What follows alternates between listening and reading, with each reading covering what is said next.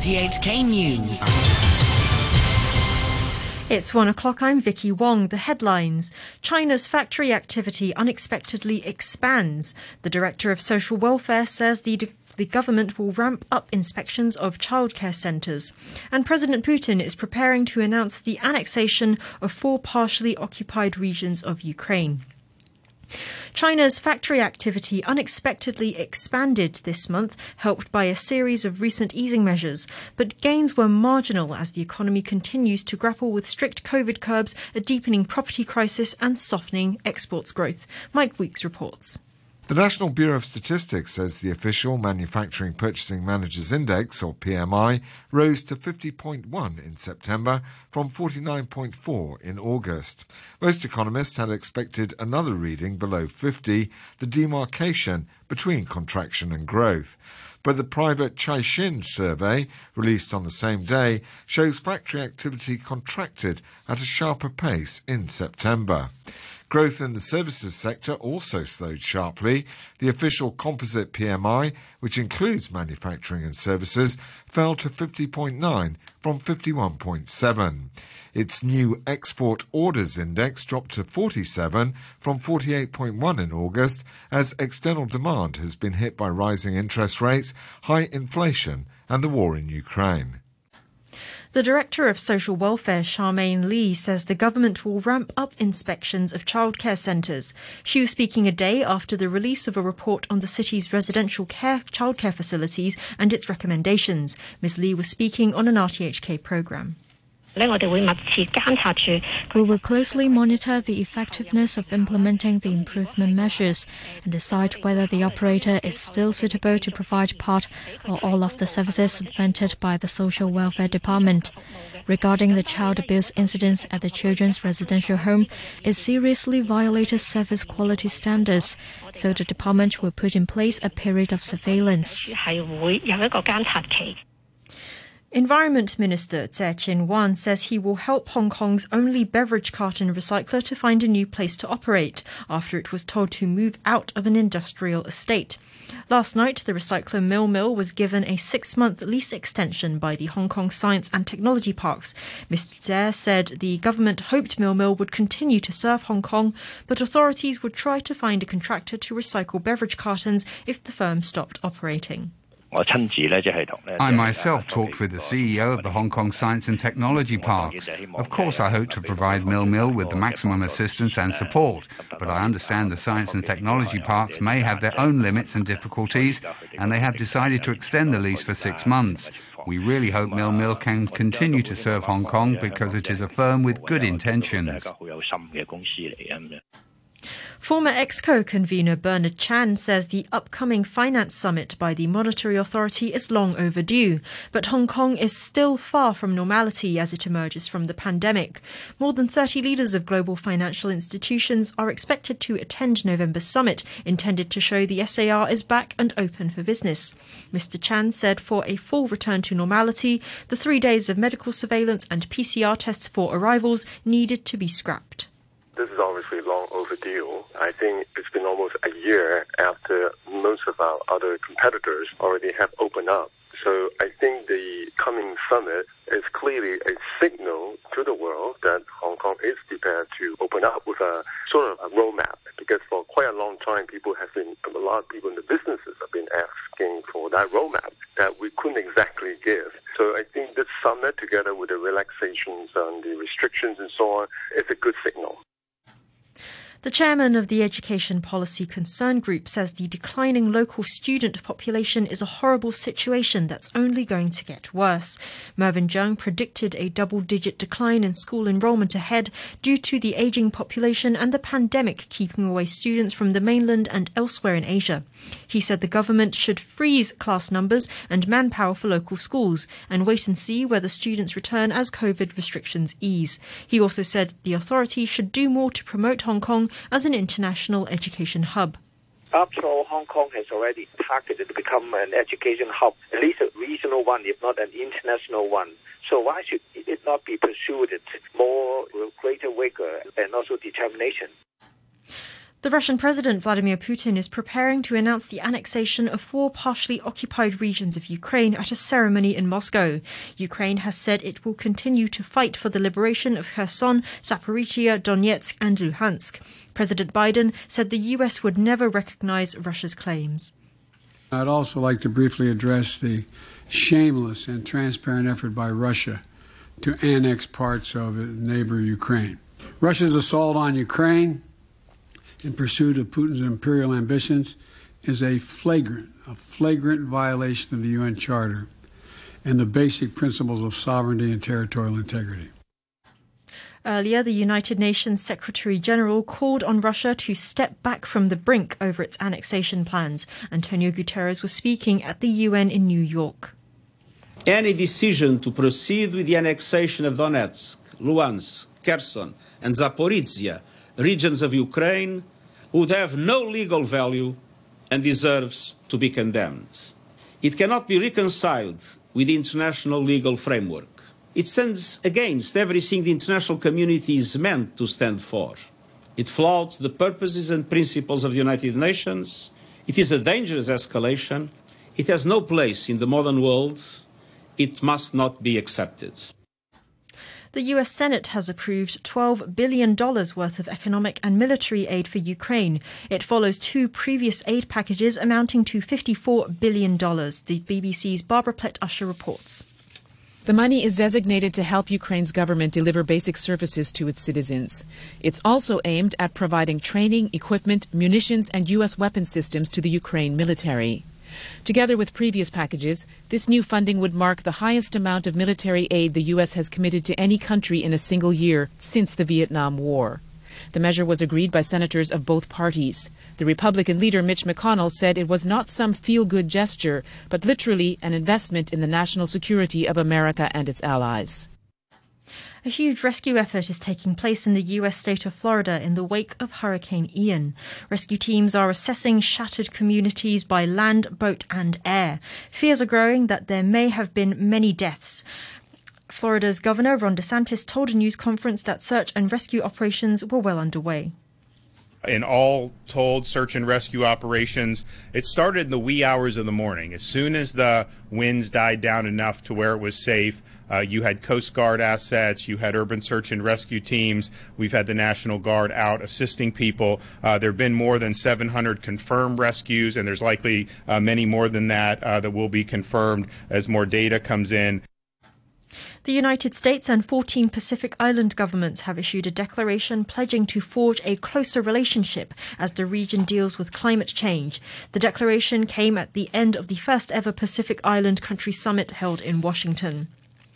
British Prime Minister Liz Truss has defended her economic plan and shrugged off the negative reaction from financial markets, saying decisive action is needed to get the economy growing. In her first public comment since the government's announcement of billions of dollars of tax cuts that roiled markets and drove the pound to record lows, Ms Truss said Britain was facing a difficult time. She said the problems were global and spurred by Russia's attack of Ukraine. And what we've done is we've taken decisive action. First of all, to make sure that nobody is paying more than a typical fuel bill of £2,500. That will come in this Saturday. But also to reduce our tax burden, to make sure we grow the economy and also curb inflation.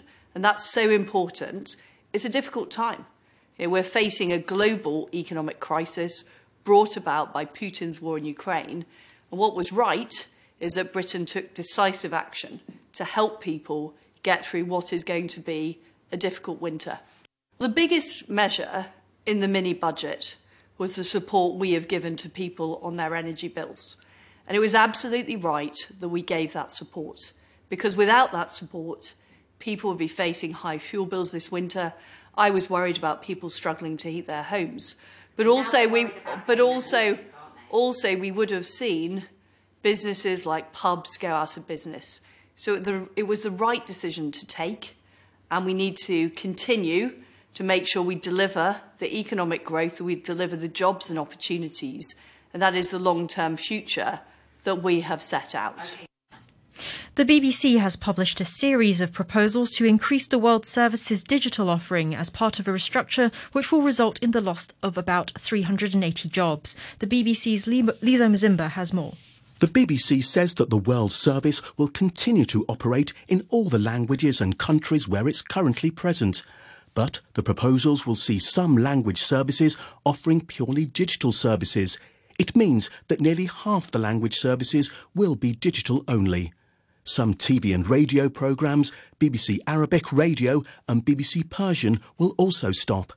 The plans are the result of the BBC having a projected shortfall in its funding of more than $300 million per year by 2027. An award-winning Zimbabwean author has been found guilty of inciting violence by holding up placards and condemning the arrest of government critics and calling for political reforms. Tsitsi Dangarembga and her co-accused Julie Barnes stood motionless as the verdict was announced. Later, Ms. Dangarembga addressed reporters outside the court. I would say I'm not surprised because we are in a situation where media freedom is not encouraged. The space for freedom of expression and freedom of the media is shrinking and is increasingly criminalized. Facebook parent Meta has outlined sweeping plans to reduce headcount for the first time. Bloomberg reports that CEO Mark Zuckerberg announced the plans during a weekly Q&A session with employees. He reportedly said the company would cut budgets across most teams, even those that were growing. Sports news now, and we start with the Women's Basketball World Cup, where China take on the hosts Australia today for a place in the final. China beat France 85-71 to reach the last four for the first time since 1983, the year they won bronze. Australia defeated Belgium 86-69.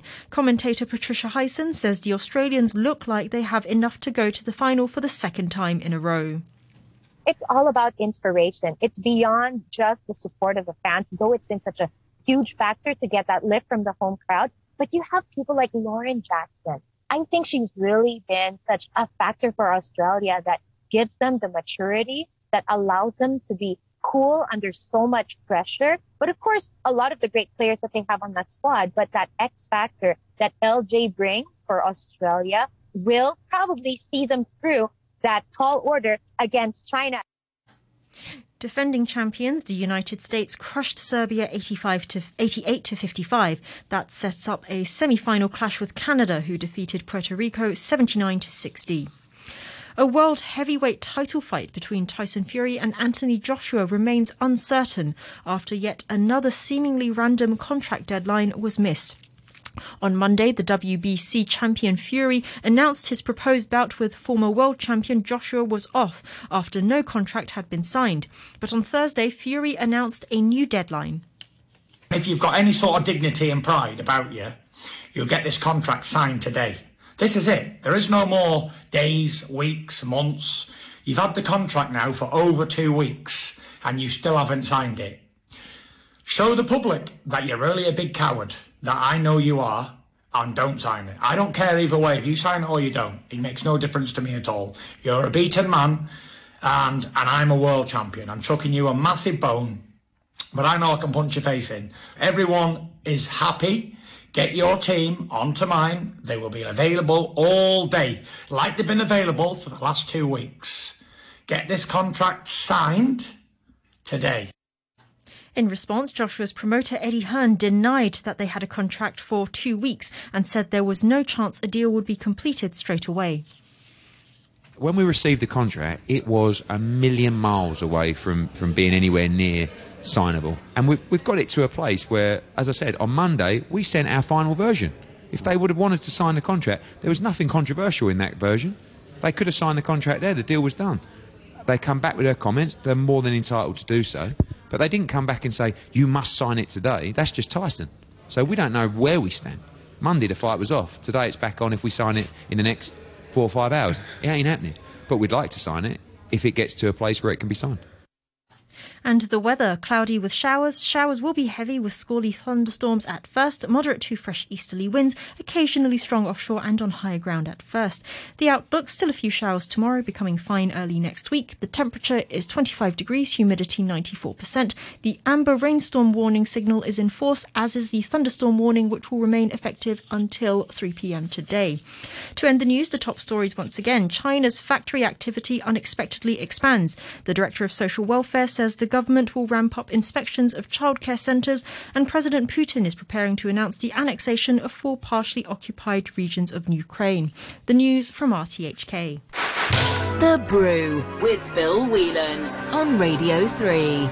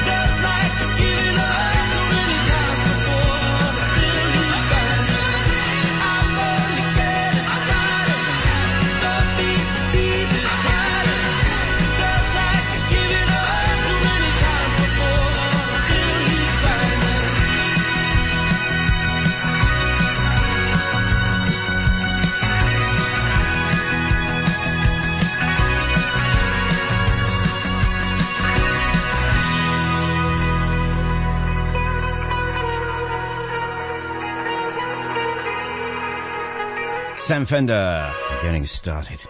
This is Radio 3 and The Brew for a Friday. It's about 18 minutes past 1 now. 5 minutes or so, we're off to Singapore, where Danny Hicks is going to be presenting sports and all from, because he's there covering the Singapore Grand Prix. He's got a tiny bit of football for you as well. Arsenal, Tottenham Saturday, and the Manchester Derby on Sunday. That's coming up in just a bit. This is Shanice.